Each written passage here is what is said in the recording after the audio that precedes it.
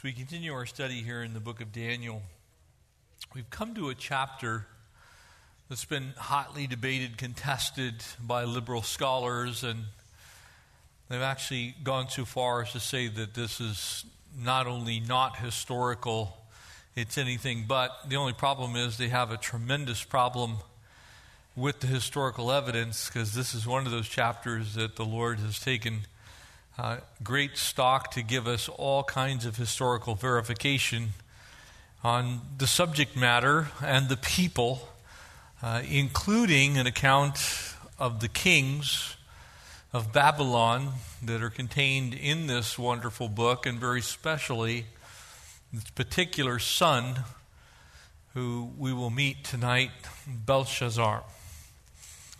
And so as we pick up in chapter 5, verse 1, a story that was thinking about how quickly we forget. We are prone as human beings, when God teaches us a lesson, to not remember it for very long. Sometimes we have a tendency to turn around and do exactly what the Apostle Paul said, which is to quickly forget what manner of people we actually are.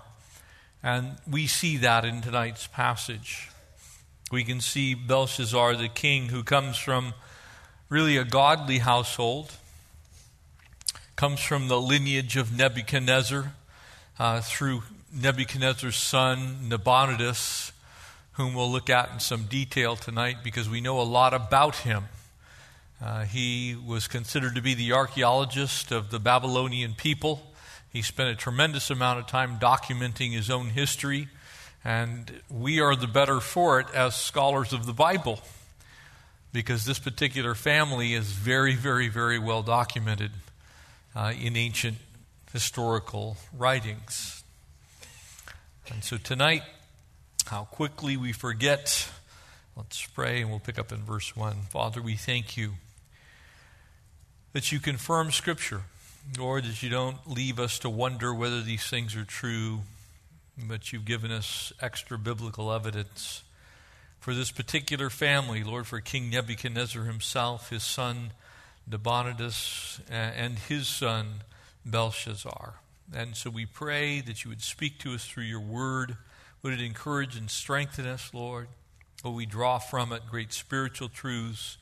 We thank you for the historical accuracy of the Bible that we hold in our hands. We thank you for the translators, Lord, those that preciously guarded the content of the Bible that we now have in English, Lord, bringing it forth from these chapters that were written in Aramaic to our modern time, to our modern language. We're indebted forever to them, and we pray that you would bless those who endeavor to keep the word alive by making sure that it's accurate. In Jesus' name, amen. Verse 1 here in Daniel 5, and Belshazzar the king made a great feast for 1,000 of his lords. Part of the problem that people have with the Bible, specifically the Old Testament, is the numbers that are in it sometimes seem rather fantastic. As we get into our study of the book of Isaiah, we're going to get one of those passages that's probably the prime example of that. In one night, one angel of the Lord goes into the encampment of the Assyrians and slaughters 185,000 of their number. That's a whole lot of people. We've never seen a single battle ever in the course of human history, even lasting days, weeks, months, and or years, where in a single battlefield there was a loss of 185,000, yet that's exactly what the scriptures say. It uses very specific numbers. And so here there's a party thrown for 1,000 of his lords. And so that throws some people into a tizzy. The only problem is we have all kinds of accounts of the Babylonians throwing parties with tens of thousands of people in them. And it's not from the Bible, it's from extra biblical sources. They wrote themselves. They were great chronicles and chroniclers of their history. And so we have some other documents to compare, and we're going to look at some of those tonight. And he drank wine in the presence of the thousands. And while he tasted the wine, Belshazzar gave command to bring the gold and silver vessels which his father Nebuchadnezzar had taken from the temple which had been in Jerusalem that the king and his lords and his wives and his concubines might drink from them. So now a little bit of history. The temple in Jerusalem has been destroyed. This is the temple that's referenced in the book of Nehemiah that will need to be rebuilt. It is the one that is finally completed in a very much lesser form under the instruction of Ezra the scribe. And so that temple has been destroyed. So this is the first temple. But in that temple, all of the implements, the silver horns, the incense altar, the Ark of the Covenant has been taken captive. And in fact, it is widely believed, I believe myself, that these implements never came back from the Babylonian captivity. And so the reason that we believe that the Jewish people were incapable of actually having truly the feast days and all the things necessary to continue in the Old Covenant law is that they didn't have an Ark of the Covenant inside of the Holy of Holies. That was in Babylon. It stayed there. There's no record of it ever going back. And so those goods are with King Nebuchadnezzar. They're stored in Babylon. And instead of honoring them, and instead of keeping track of them, instead of them being, in essence, the stolen goods of someone else's history, this particular king decides that he's going to party with them. The main character in our story tonight is Belshazzar. He's the son of Nabonidus, the grandson of Nebuchadnezzar. And so this is a family of rulers of Babylon. And because in Aramaic there's no word for grandfather, they simply use the same word for father, for ancestor or paternal ancestor. You're going to see there in verse 2 the word father, but it is really indicating his ancestor as opposed to directly his father. It's been confusing to some. But we need to remember exactly who Nebuchadnezzar was. So now you're Nebuchadnezzar. He has a son, Nabonidus, and he has a son, which is Belshazzar. And so we're about 26 years from our first foray into this book. There has been another generation of children born, and those children are now going to take up some of their father's rulership. And so in order for us to understand this, we also need to understand kind of some history. When we study the book of 2 Kings, we're going to find out that most likely this particular king, Amel-Marduk, who is known as Evil Marduk, if you look him up in 2 Kings at the very end of the last chapter of 2 Kings 25, you're going to find that he actually shows King Jehoiakim quite a bit of grace and is kind to him. And it's very likely that this story, as you look at it, because Nebuchadnezzar, remember, has repented. He's cried out to Daniel's God. He recognizes who Daniel's God is. He pays homage, gives his life in that sense, in an Old Testament sense, to him. And so you can kind of see that history being passed down through these sons. But like every family, not all the kids. Excuse me, I've been fighting that sneeze for about an hour now. Not all the kids are going to follow in their father's footsteps. And so let's fill in some of the blanks. That kindness of evil Merodach, the king that's there in 2 Kings 25, that's shown to the Israelites, is likely the reason that he is killed by Nerilassar, his brother-in-law, in about 559 BC. So this is a family that's hungry for power. In that particular official is one of the officials of Nebuchadnezzar. He's actually a regional governor. We know that because Jeremiah speaks of him in Jeremiah 39. Then his son, Labishai Marduk, reigns for less than a year. He's beaten to death by the co-conspirators in this particular attempt to take over the throne. Then that throne is seized by Nabonidus, who reigns basically from 555 BC. He ends up being the one that's in charge, or actually the real king, though he's in exile in Arabia in 539. But because of that particular king, we have a tremendous amount of history, and it exists all over the world. These particular cuneiform tablets and writings are contained in the National Museum in London. We actually have a visiting exhibition of some of the Babylonian kings that right now, if you were to go to the Getty Villa in Malibu, you can actually see some of them. So very prolific in taking care of the accounts, and so he becomes known as the royal archaeologist of Babylon. He's looking everywhere for his own history, and he's leaving his personal history. And so one of the things that he wrote, which is contained right now in London, England, you can actually go visit it, is the verse account of Nabonidus. In that verse account, he's accused of being a madman. He's accused of being a heretic because he blasphemes Marduk. And guess what? His father also blasphemed Marduk. So this is kind of a family trait. This is something that they came to believe in Daniel's God. And so a huge amount of evidence exists for the authenticity of the biblical narrative that we have before us in Daniel. And so because of all these things, if you happen to have, I encourage you to always read and continue to further your education of your mind throughout your life. But if you happen to have a copy of this month's copy of Biblical Archaeology, which, by the way, is not Christian biblical archaeology, it's just biblical archaeology. They take the Bible and research it with the archaeological accounts. These guys are actually rappelling off of a cliff in modern-day Jordan. That little square that you see that's about 6 feet by 10 feet has in it on its my left-hand side as I'm standing now, would be your left, my right generally. There is actually a picture of Nabonidus himself, and there is an inscription there that goes on to give an account as to why he left his father Nebuchadnezzar and went to this mountaintop in modern-day Jordan. He describes in great detail the battles that he has with the Jewish people, the fact that they are enslaved in his home city of Babylon.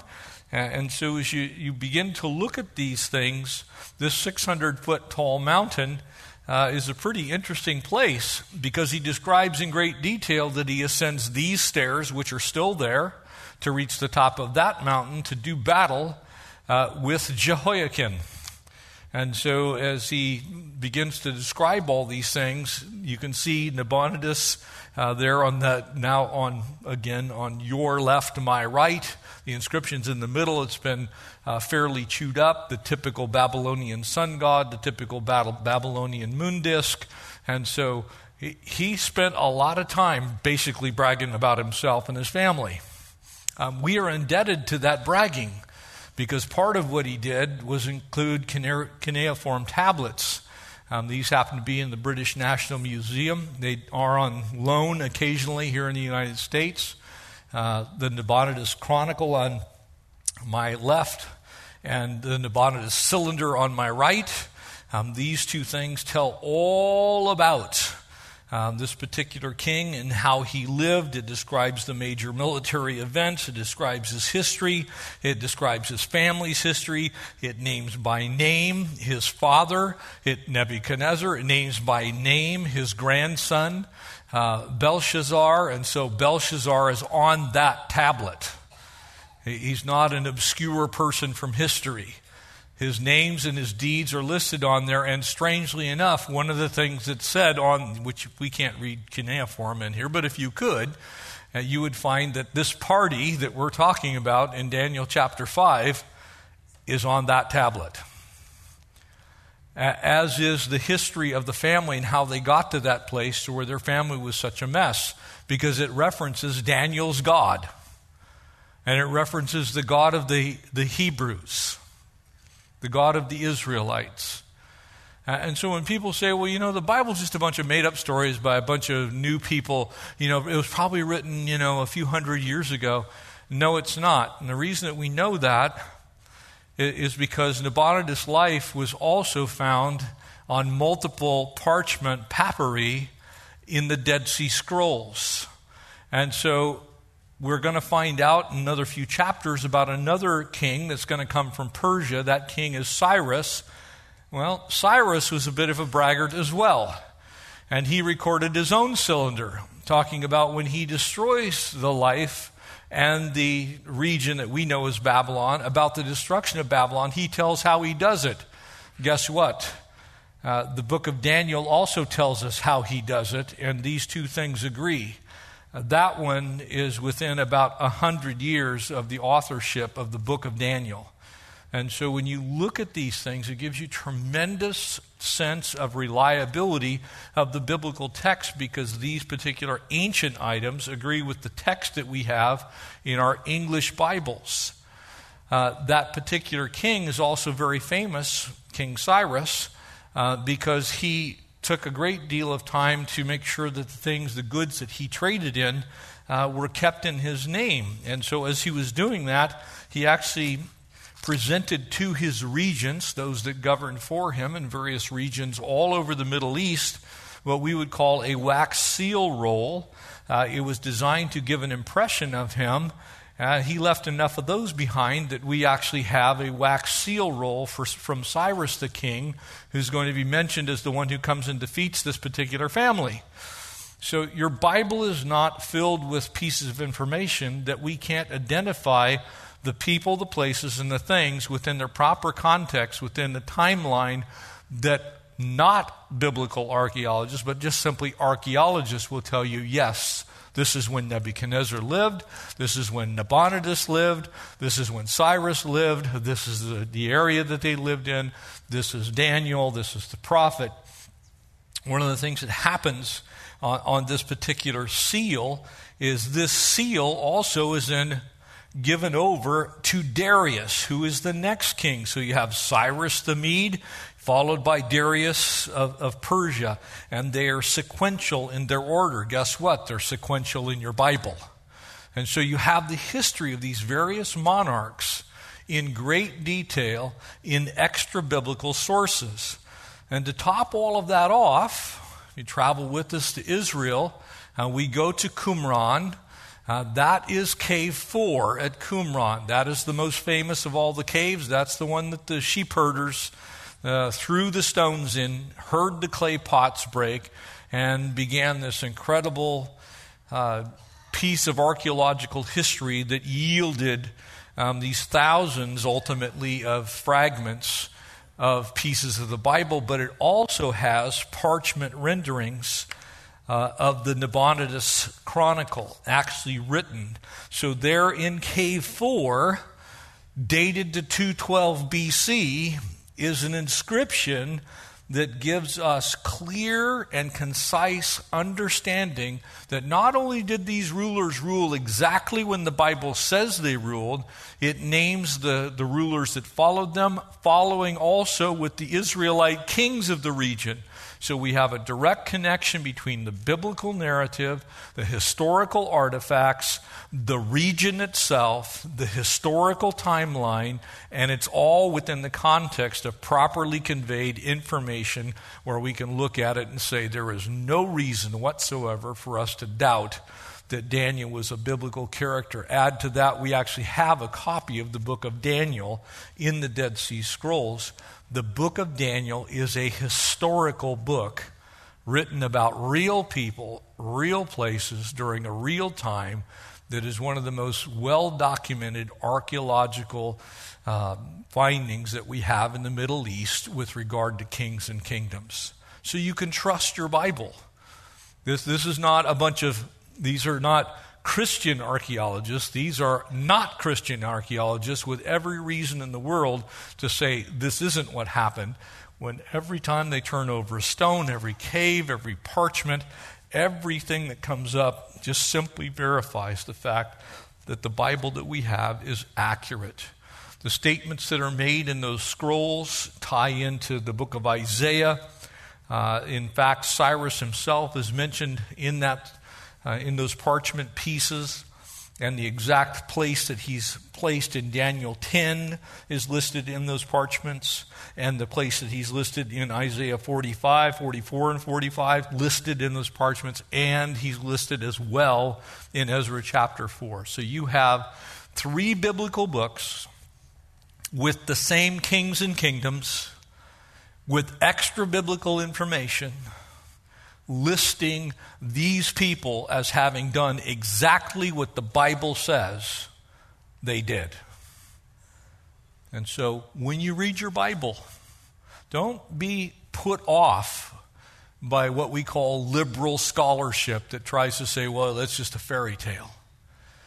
Because when you do the research, you're going to find out there's more reason for you to believe your Bible than there is National Geographic magazine for the most part. Because there's an agenda generally. Your Bible is just simply trying to convey truth to you. And the Lord has preserved these things, I believe, to give us just a great sense.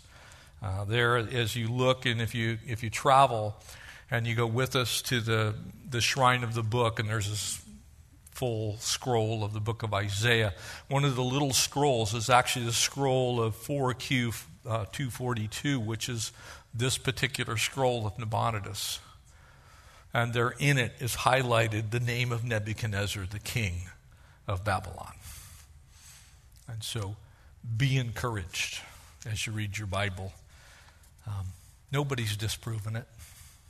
And every time they go to disprove it, all they end up doing is adding a few more details to it so we can go, yeah, you're wrong, we're right. Amen? Back to our story. First thing that we see is the sacrilege of Belshazzar. Remember, this is not Belteshazzar, that's Daniel. This is Belshazzar, Nabonidus' son. Belshazzar, the king, made a great feast for 1,000 of his lords. And he brings the gold and silver vessels that were from the temple. And you have to remember that there were gold and silver vessels in the temple. People always assumed that everything was gold. It was not. The trumpets, for instance, were silver. Some of the wash basins also silver. Some of the temple implements in the courtyard were actually bronze. And so there's all kinds of things in the temple. So again, don't assume because the 3 major things that we would think would be gold are in fact gold. The table of showbread had gold legs on it. The incense altar was gold with its 4 horns. And of course, the giant menorah, the golden lampstand, also solid gold. And in fact, there is a replica of that in Jerusalem that weighs about 214 pounds. And so there was a lot of gold. And that gold has now been brought out and it's going to be desecrated by this one who knows better, who heard his father speak of Daniel's God.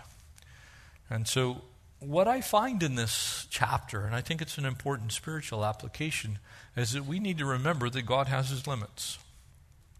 He will only go so far. He takes a lot of grief from us as humankind, but he has established lines that he knows about and we don't. And it's not a good thing to cross them, ever. And so for those that are tempted to just think that God, kind of doesn't care, or it's like he just sits up there and whatever we do is good with him, that's not accurate. It's not an accurate portrayal of God's holiness.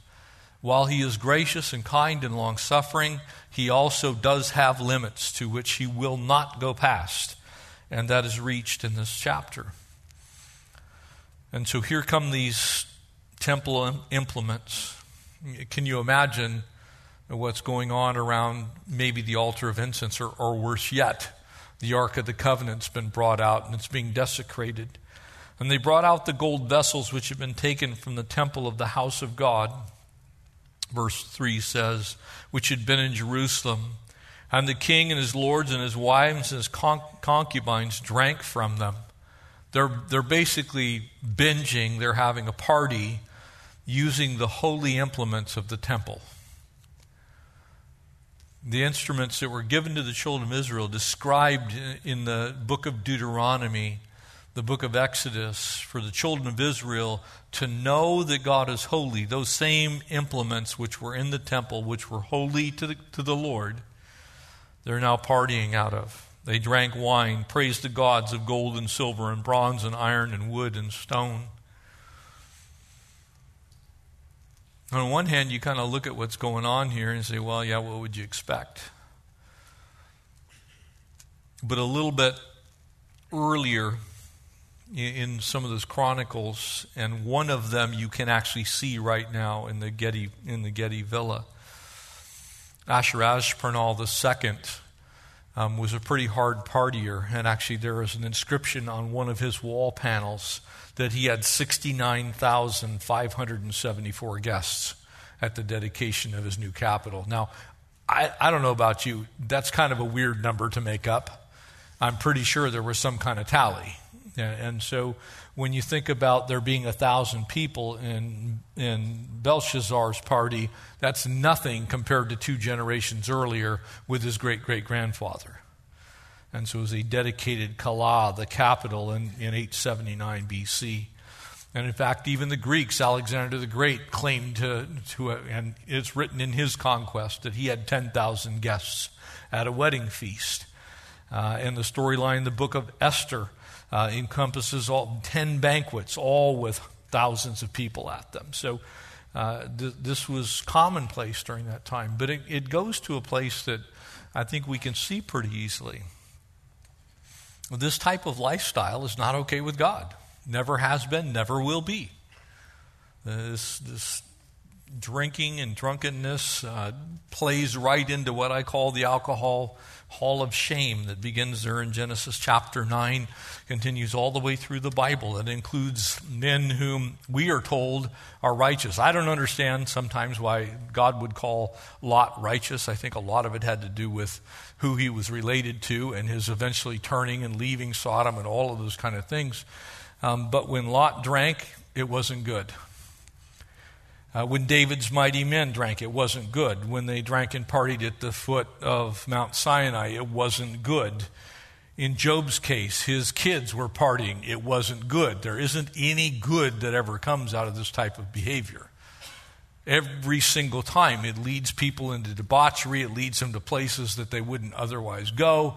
It decreases their moral acuity. It causes them to be what they would not otherwise be, and they become licentious and idolatrous, and ultimately they begin to do things with the implements from the house of God that God just says, sorry, I was okay until those things came out. Now, I can't tell you where that is in our individual lives. If you come to me and say, well, how much of this can I do before God kills me? I'm not going to be able to give you that point in time. I'm not going to be able to give you any indication whatsoever that it's, 5 of these and 4 of those and 6 of these and 10 of those, and if you do that, you're done. Only God knows those things. And so here's a clue. Don't do the things that God tells us not to do, and then you don't have to worry about it. Don't ever get engaged in those things. Don't go where you shouldn't go. Don't be involved in what is referred to by Jesus as something that would blaspheme the Holy Spirit. To be guilty of some kind of sin that is just a direct affront and a rejection of the work of the Holy Spirit in this world. And so this drunken feast was that. It was outrageous. It was sacrilegious. Participants are reprobate. And sometimes I look at these passages and I have to remind myself that God doesn't make mistakes. Because me as a human being, I'm looking at it, I kind of would take the Abraham looking at Sodom, well, Lord, if there's 10, could you just spare them? God knows that there's none. And God knows what's going to happen later. And God knows how many people are going to affect. So we shouldn't get angry at God. We shouldn't call him unfair. We shouldn't call him unjust when he deals with these things very severely. And I think there's a picture of things for us that we need to look at. You might remember in Genesis chapter 15, there's a sense that the cup of wickedness or iniquity of the Amorites had been filled up to the brim. Mortal enemies of the Jewish people. They had just continued down this road. And Babylon reaches that place. And God has been very consistent throughout history. And the reason I draw your attention to this is one of those things that makes me grieve for some of the things that goes on in our nation specifically. Because when you take people who are largely blessed, and as Americans we are very blessed, like no other people on the face of the earth, we are blessed. We have our problems, we have issues we still need to work on. Not everything is perfect, but relative to the rest of the world, we are blessed like no other place on the planet. When you take the blessings of God and you devalue them and you eventually turn good into evil, that seems to be the trigger point for God. And I'm not trying to overstate this, but I am saying what I see in the history of God's chosen people, Israel. I can't help but wonder, why would he let a country like America that's been so blessed continue to sin with impunity? To do whatever we want. To destroy life, to continue to go our own way, to do what we should not do. And I think it behooves us, that's where we need to think about our place as citizens, just as Daniel and his three friends needed to. They needed to stand for the Lord. Because what's going to happen to this nation is here's these three men plus their friend Daniel who are going to survive. Babylon itself is going to get wiped out. So God takes care of the individually righteous, but he also deals with the sin nationally. And it kind of begs a question of us. This sacrilege that's going on, what about our nation? The prophet Isaiah in Isaiah 51 says this, verse 21, "Therefore hear this, you afflicted one, made drunk, but not with wine. This is what your sovereign Lord says. Your God, who defends his people. See, I've taken out of your hand the cup that made you stagger. From that cup, the goblet of my wrath, you'll never drink again. I will put it in the hands of your tormentors, who said to you, fall prostrate that we may walk over you, and made your back like the ground, like a street to be walked over." David understood this in the 75th Psalm, and he said, the hand of the Lord is a cup full of foaming wine mixed with spices, and he pours it out, and the wicked of the earth drink it down to its very last drop. God alone knows when he's going to exercise the price for our malbehavior. The intemperance, the impropriety, the things that go on that we should have an opinion about. The lack of piety, the idolatry, the immoral attitudes that we have, the indifference towards hurting people, the things that should concern the church. And what I've seen through history is when God says enough, God removes his hand of blessing first, and then he allows catastrophe. And so what I would strongly encourage you as we have the privilege of being engaged in our political process through your vote meaning something, you should think about what you do with this regard. Not political regard. Hear me very clearly. Not with a political motivation nor a political end, but with a biblical end. With an eye focused on heaven. With you saying to yourself, why would I cast my vote for immorality? Why would I cast my vote for godlessness? Why would I cast my vote towards something that would continue down a road that might bring about the hand of God? That's where we have our obligation. It's not to a political party. It's to the King of Kings and the Lord of Lords. It's to the great I Am. But here's what happens. Because man is inherently religious, we start to kind of vote along political lines. We start to do things based on how we worship. And by worship, I mean that in which you spend your time, your talent, and your treasure. So instead of caring what God thinks, we care about something else or someone else. And we begin to do what happens in this story. We begin to praise the gods of gold and silver and bronze and wood and stone. I think we need to be careful. There's a lot of crazy political discourse going on in our public square right now. And it's easy to get sucked in to something that doesn't honor God. And I'm being intentionally vague right now because I'm not trying to tell you about a political issue. I'm trying to tell you, don't get sucked into things that are not godly. Don't get sucked away from worshiping the King. Don't get pushed towards a political agenda, but rather make your agenda the King's agenda. The Lord of heaven and earth's agenda. That's our agenda. That was Daniel's agenda. That was Shadrach, Meshach, and Abednego's agenda. Their agenda was God's agenda in Babylon. Even though Babylon would pay a horrible price, they didn't. They were spared. And so use your time, talent, and treasure to make sure that people know about your God. That they're aware that God has his limits. That's why we should be concerned about some of the things that we see in our country today. Not because they fit a political agenda, but because they don't fit God's agenda. The next thing we see is the shock of Belshazzar. Verse 5. Now notice what happens. The implements come in. They party hardy.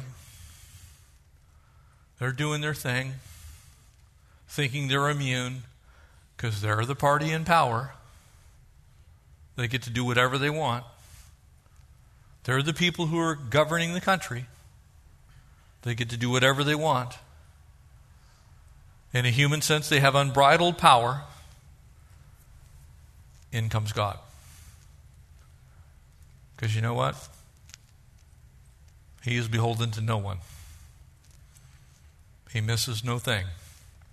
And in the same hour, the fingers of a man's hand appeared and wrote opposite the lampstand. Now, I find this incredibly interesting. Because the lampstand symbolizes the 7 churches in the book of Revelation. It symbolizes the church. It symbolizes the judgment of God, actually. That God judged those churches. And so, of all the things that the finger could write next to, it writes next to the church, in essence. The light of the world. Amen? It was on the feast of Hanukkah, the feast of dedication, that Jesus cried out, I am the light of the world. And so in this particular thing, we are told that the one implement that's standing next to the wall on which this hand writes is the lampstand, symbolizing the light of the world.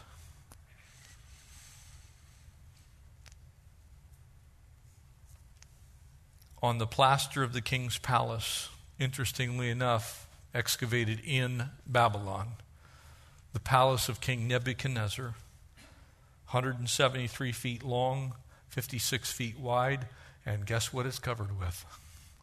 Plaster. And the king saw part of the hand that wrote. So it's like there's this hand scribbling. And the king's countenance changed, and his thoughts troubled him, so that the joints of his hips were loosened and his knees knocked together. The dude was scared out of his mind. can see the color draining out of his face.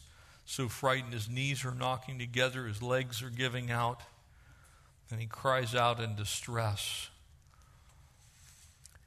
You know, the Bible says that God reserves judgment, that he actually holds it still, and that one day he's going to snatch the church away. He's going to bring about a period of time that Daniel's going to describe to us, this final 7, the 70th 7 of Daniel's weeks, the tribulation and then the return, of course, the millennial reign. But prior to that, God's going to make clear that he's going to deal with mankind. And we're going to look towards the end of our time in the Word tonight for the reason why. But earlier in the miracles of Moses, the finger of God was actually recognized by the Egyptians. The 10 Commandments were written by the finger of God. And Jesus himself actually said in Luke 11, "But if I drive out demons by the finger of God, then the kingdom of God has come to you." Whenever God takes the time to use his finger, you might want to pay attention. Because he's only done it 3 times in the course of human history where he actually wrote something, and they were all really important. And so here comes the lampstand, and Belshazzar's face just turns white. I think the reason that Hebrews 10 says what it says, it is a fearful thing to fall in the hands of the living God, is God does have his limits. He actually will only go so far. And while he wants to do good, he also holds in his hand his own cup of wrath, which one day he is going to pour out on this earth. He's not going to go on forever. And the reason that it's so important that we share the gospel and live lives that are godly in Christ Jesus and represent the Lord well is that time is short. The party's already started in that sense. The party that we call the last days is already on. We're already in that time. The only thing that we don't know is when God's hand is going to snatch the church out. We don't know that time. We don't know the day or the hour, but we do know the times and seasons. We know what the world's going to look like when that happened. As it was, Jesus said, in the days of Noah, so it shall be when the Son of Man comes. What were they doing in the days of Noah? Exactly the same things that they're doing in the palace of Belshazzar. They were partying like nobody's business. They didn't care one lick about God. They were blaspheming the Lord himself. They were basically thumbing their nose at the Lord. So whenever that is, once Israel goes back into the land, which they are, then it would be good for us to be looking up. Because God is not going to go on forever. Verse 7. He finally summons the wise men and offers a solution. The king cried aloud to bring the astrologers and the Chaldeans, the soothsayers, the same guys that he turned to last time. And the king spoke, except previously it was Nebuchadnezzar. Now it's 2 generations later. The king spoke, saying to the wise men of Babylon, whoever reads this writing, tells me its interpretation, shall be clothed with purple and have a chain of gold around his neck, and shall be the 3rd ruler of the kingdom. He's the 2nd. Nabonidus is actually the king. He lives, in essence, in isolation in Arabia. But he is the regent, and so he's one of the rulers. This would be the 3rd ruler of all of the kingdom of Babylon. And now all the king's wise men came, but they could not read the writing, nor could they make known to the king the interpretation. And then Belshazzar was greatly troubled, and his countenance was changed. His lords were astonished. And so their inability to do anything real, the fact that they are fakers, is exposed yet again. And amazingly, these well-educated men are useless. And so in comes the queen. Now it's important to understand that this queen is not Belshazzar's wife. This, in fact, is the grandmother of Belshazzar. This is Ammiadis, which would be the wife of Nebuchadnezzar. She's still alive. Again, we have the Nabonidus Chronicles to thank for this. She outlived him by 50 years. The queen, because of the words of the king and his lords, came to the banquet hall, and the queen spoke. O king, live forever. Do not let your heart trouble you. She's trying to be a peacemaker here. Nor your countenance change. There is a man among you in the kingdom in whom the Spirit of the Holy God is. And in the days of your father. And so there we know that these are different people from different times, a different generation.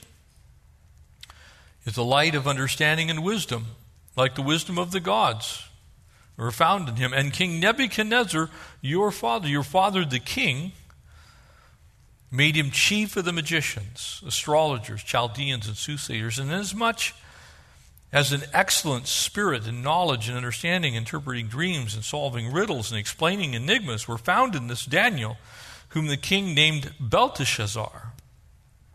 Let now Daniel be called, and he will give you the interpretation. And then Daniel was brought before the king, and the king spoke and said to Daniel, Are you that Daniel? Are you that Daniel? The same one? Who is one of the captives from Judah, whom my father the king brought from Judah? I've heard of you, that the Spirit of God is in you, and that the light, the understanding, the excellent wisdom are found in you. Now the wise men, the astrologers, have been brought before me, that they should read this writing and make known to me its interpretation, but they could not give the interpretation to the king. And I have heard of you, that you can give interpretations and explain enigmas. Now, if you can read the writing and make known to me its interpretation, you shall be clothed in purple and have a chain of gold around your neck, and shall be the third ruler in the kingdom. And then Daniel answered and said before the king, Keep your bucks. Hang on to your cash, O king. Let your gifts be for yourself. Give your rewards to another. I don't want any part of anything you're doing. I don't want to sully myself. I won't take what you have. I don't want it. Yet I will read the writing to you, king, and make known to you and to him the interpretation. And so the queen, having some spiritual discernment, likely from her husband, reminds everyone, look, Daniel can do it. Daniel says Daniel can do it. But Daniel isn't for sale. The church should not be for sale. The church shouldn't be for sale. Our votes shouldn't be for sale. We should not be easily manipulated. We shouldn't bow down to anybody save the one true king. And we should stand for him when other people are against him. What was true in Daniel's time is true for us. We're not for sale. We never have been. We've already been bought and paid for with the price, and that was enough. The king owns me, everything about me. And so even the family recognizes there's something different in Daniel. Basically, Daniel says, look, I don't want any part of it. How quickly the world forgets. You see, they should already know these things. Nebuchadnezzar was already out in the field eating grass, acting like a cow. What Daniel said would happen to him happened to him. Nebuchadnezzar is now dead. His wife's still alive, but Nebuchadnezzar's dead. And the kingdom is split. He's really got two rulers, one in Babylon and one in Arabia. good old Nabonidus. And basically God sends in Daniel to say, look, I'm not to be trifled with. You may think you're in control, but you're not. I am. And we have people today that for some reason don't know much about the history of the Lord. They've failed to see that God has always ultimately won. He's actually won in totality already, but he chooses to restrain his hand and he doesn't act on what he can do. He just simply says, look, I'm going to give you a chance to repent here. And because this is involving the Jewish people, I think it behooves us to think about how this relates to the day and times that we live in. Because I listen to a lot of, frankly, nonsense from people who profess to be Christians that do dumb things like practice BDS, boycott, divest, and sanction towards Israel because of the Palestinian problem. Now let me be clear. There should be no inequities towards any person ever on the face of the earth from God's perspective. But if you're talking about taking sides against the Jewish people, you're also talking about taking sides against God. Because God's very clear about how he feels about the Jewish people. Part of the promise to Abraham is, I will bless those who bless you, and I will curse those who curse you. And that is an everlasting covenant. And so anybody that's in their right mind, who knows anything about the Bible, should understand that God's people are still the apple of his eye. That he hasn't quit keeping his eye on Israel in that sense. We only have 4 Jewish boys in this particular story. Daniel and his 3 friends. And on whose behalf does God act? Daniel, Shadrach, Meshach, and Abednego. The Jewish people. One day God is going to do that again. It's found in Joel chapter 3. For behold, in those days, at that time, I will bring back the captives of Judah and Jerusalem. And I will gather all nations and bring them down to the valley of Jehoshaphat, which is the intersection of the Kidron and the springs of Gihon flow out of the Temple Mount, the brook Kidron, near Jerusalem, but encompassing the entire valley that we call Megiddo or Armageddon. And I will enter into judgment with them there. And then he tells us why. And the reason this is important is because the world is pretty rapidly heading towards a battle in the Middle East. You have the Russians now in Syria and Turkey. You have the Ezekiel 38-39 consortium of nations that are fully congealed. They're together now for the first time in history. And their eyes on Israel. People have had their eye on Israel a number of times in history. And strangely, Israel is still here, and they're not. And I will enter into judgment with them there on account of my people, my heritage, Israel, whom they have scattered among the nations, also divided up my land. They have cast lots for my people, given a boy as payment for a harlot, sold a girl for wine, that they may drink. The final judgment of God against all of mankind is going to come for the same reason as we see here in Daniel chapter 5. how the Jewish people were treated, what was done to them, what was done with God's holiness in the presence.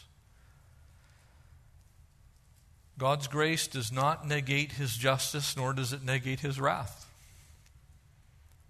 God is gracious, God is kind. He is good. His mercy endures forever. But he doesn't trifle with kings and kingdoms forever. And so as you read this passage, as you go over it, maybe these verses this week, and as you prepare yourself for the other half, for the interpretation of this dream, it behooves us to ask ourselves some simple questions in the world. What am I doing to support the king and his kingdom, the real king and his kingdom? What am I doing so that the world knows that there is a God in heaven who ultimately is in charge of everything? And the second question is, how am I supporting God's people, Israel? What am I doing to make sure that they ultimately are in the place that they're supposed to be? Because one day God's going to save them. Paul wrote that as he wrote to the Roman church in Romans chapter 11. He said, one day all Israel will be saved. It hasn't happened yet. But the world has gotten to a place to where they're abandoning Israel once again.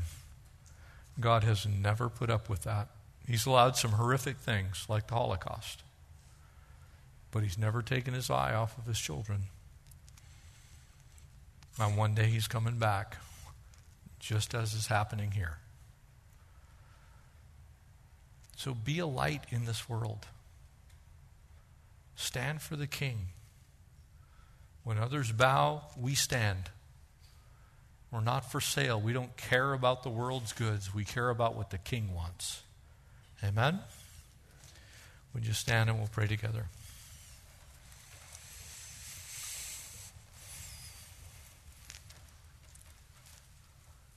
Father, we thank you for your eternal plans, and they are yes and amen. You one day are going to step out of eternity and back into time. It's going to begin when you call the church home, when we meet you in the air, who are yours. And Lord, a time is then going to unfold, much like this judgment on this evil king and his earthly kingdom known as Babylon. Lord, Babylon, your word says, the Bible says, there in Revelation chapter 19, Babylon will rise again, but it will never overtake your people. And so, Lord, we pray for the peace of Jerusalem. We pray that you would use us for your glory, that we would never allow ourselves to be purchased for a few of the world's trinkets. That we'd stand for you and with you, and in all things and in all ways. And when people see us and talk to us, they would know who our King is.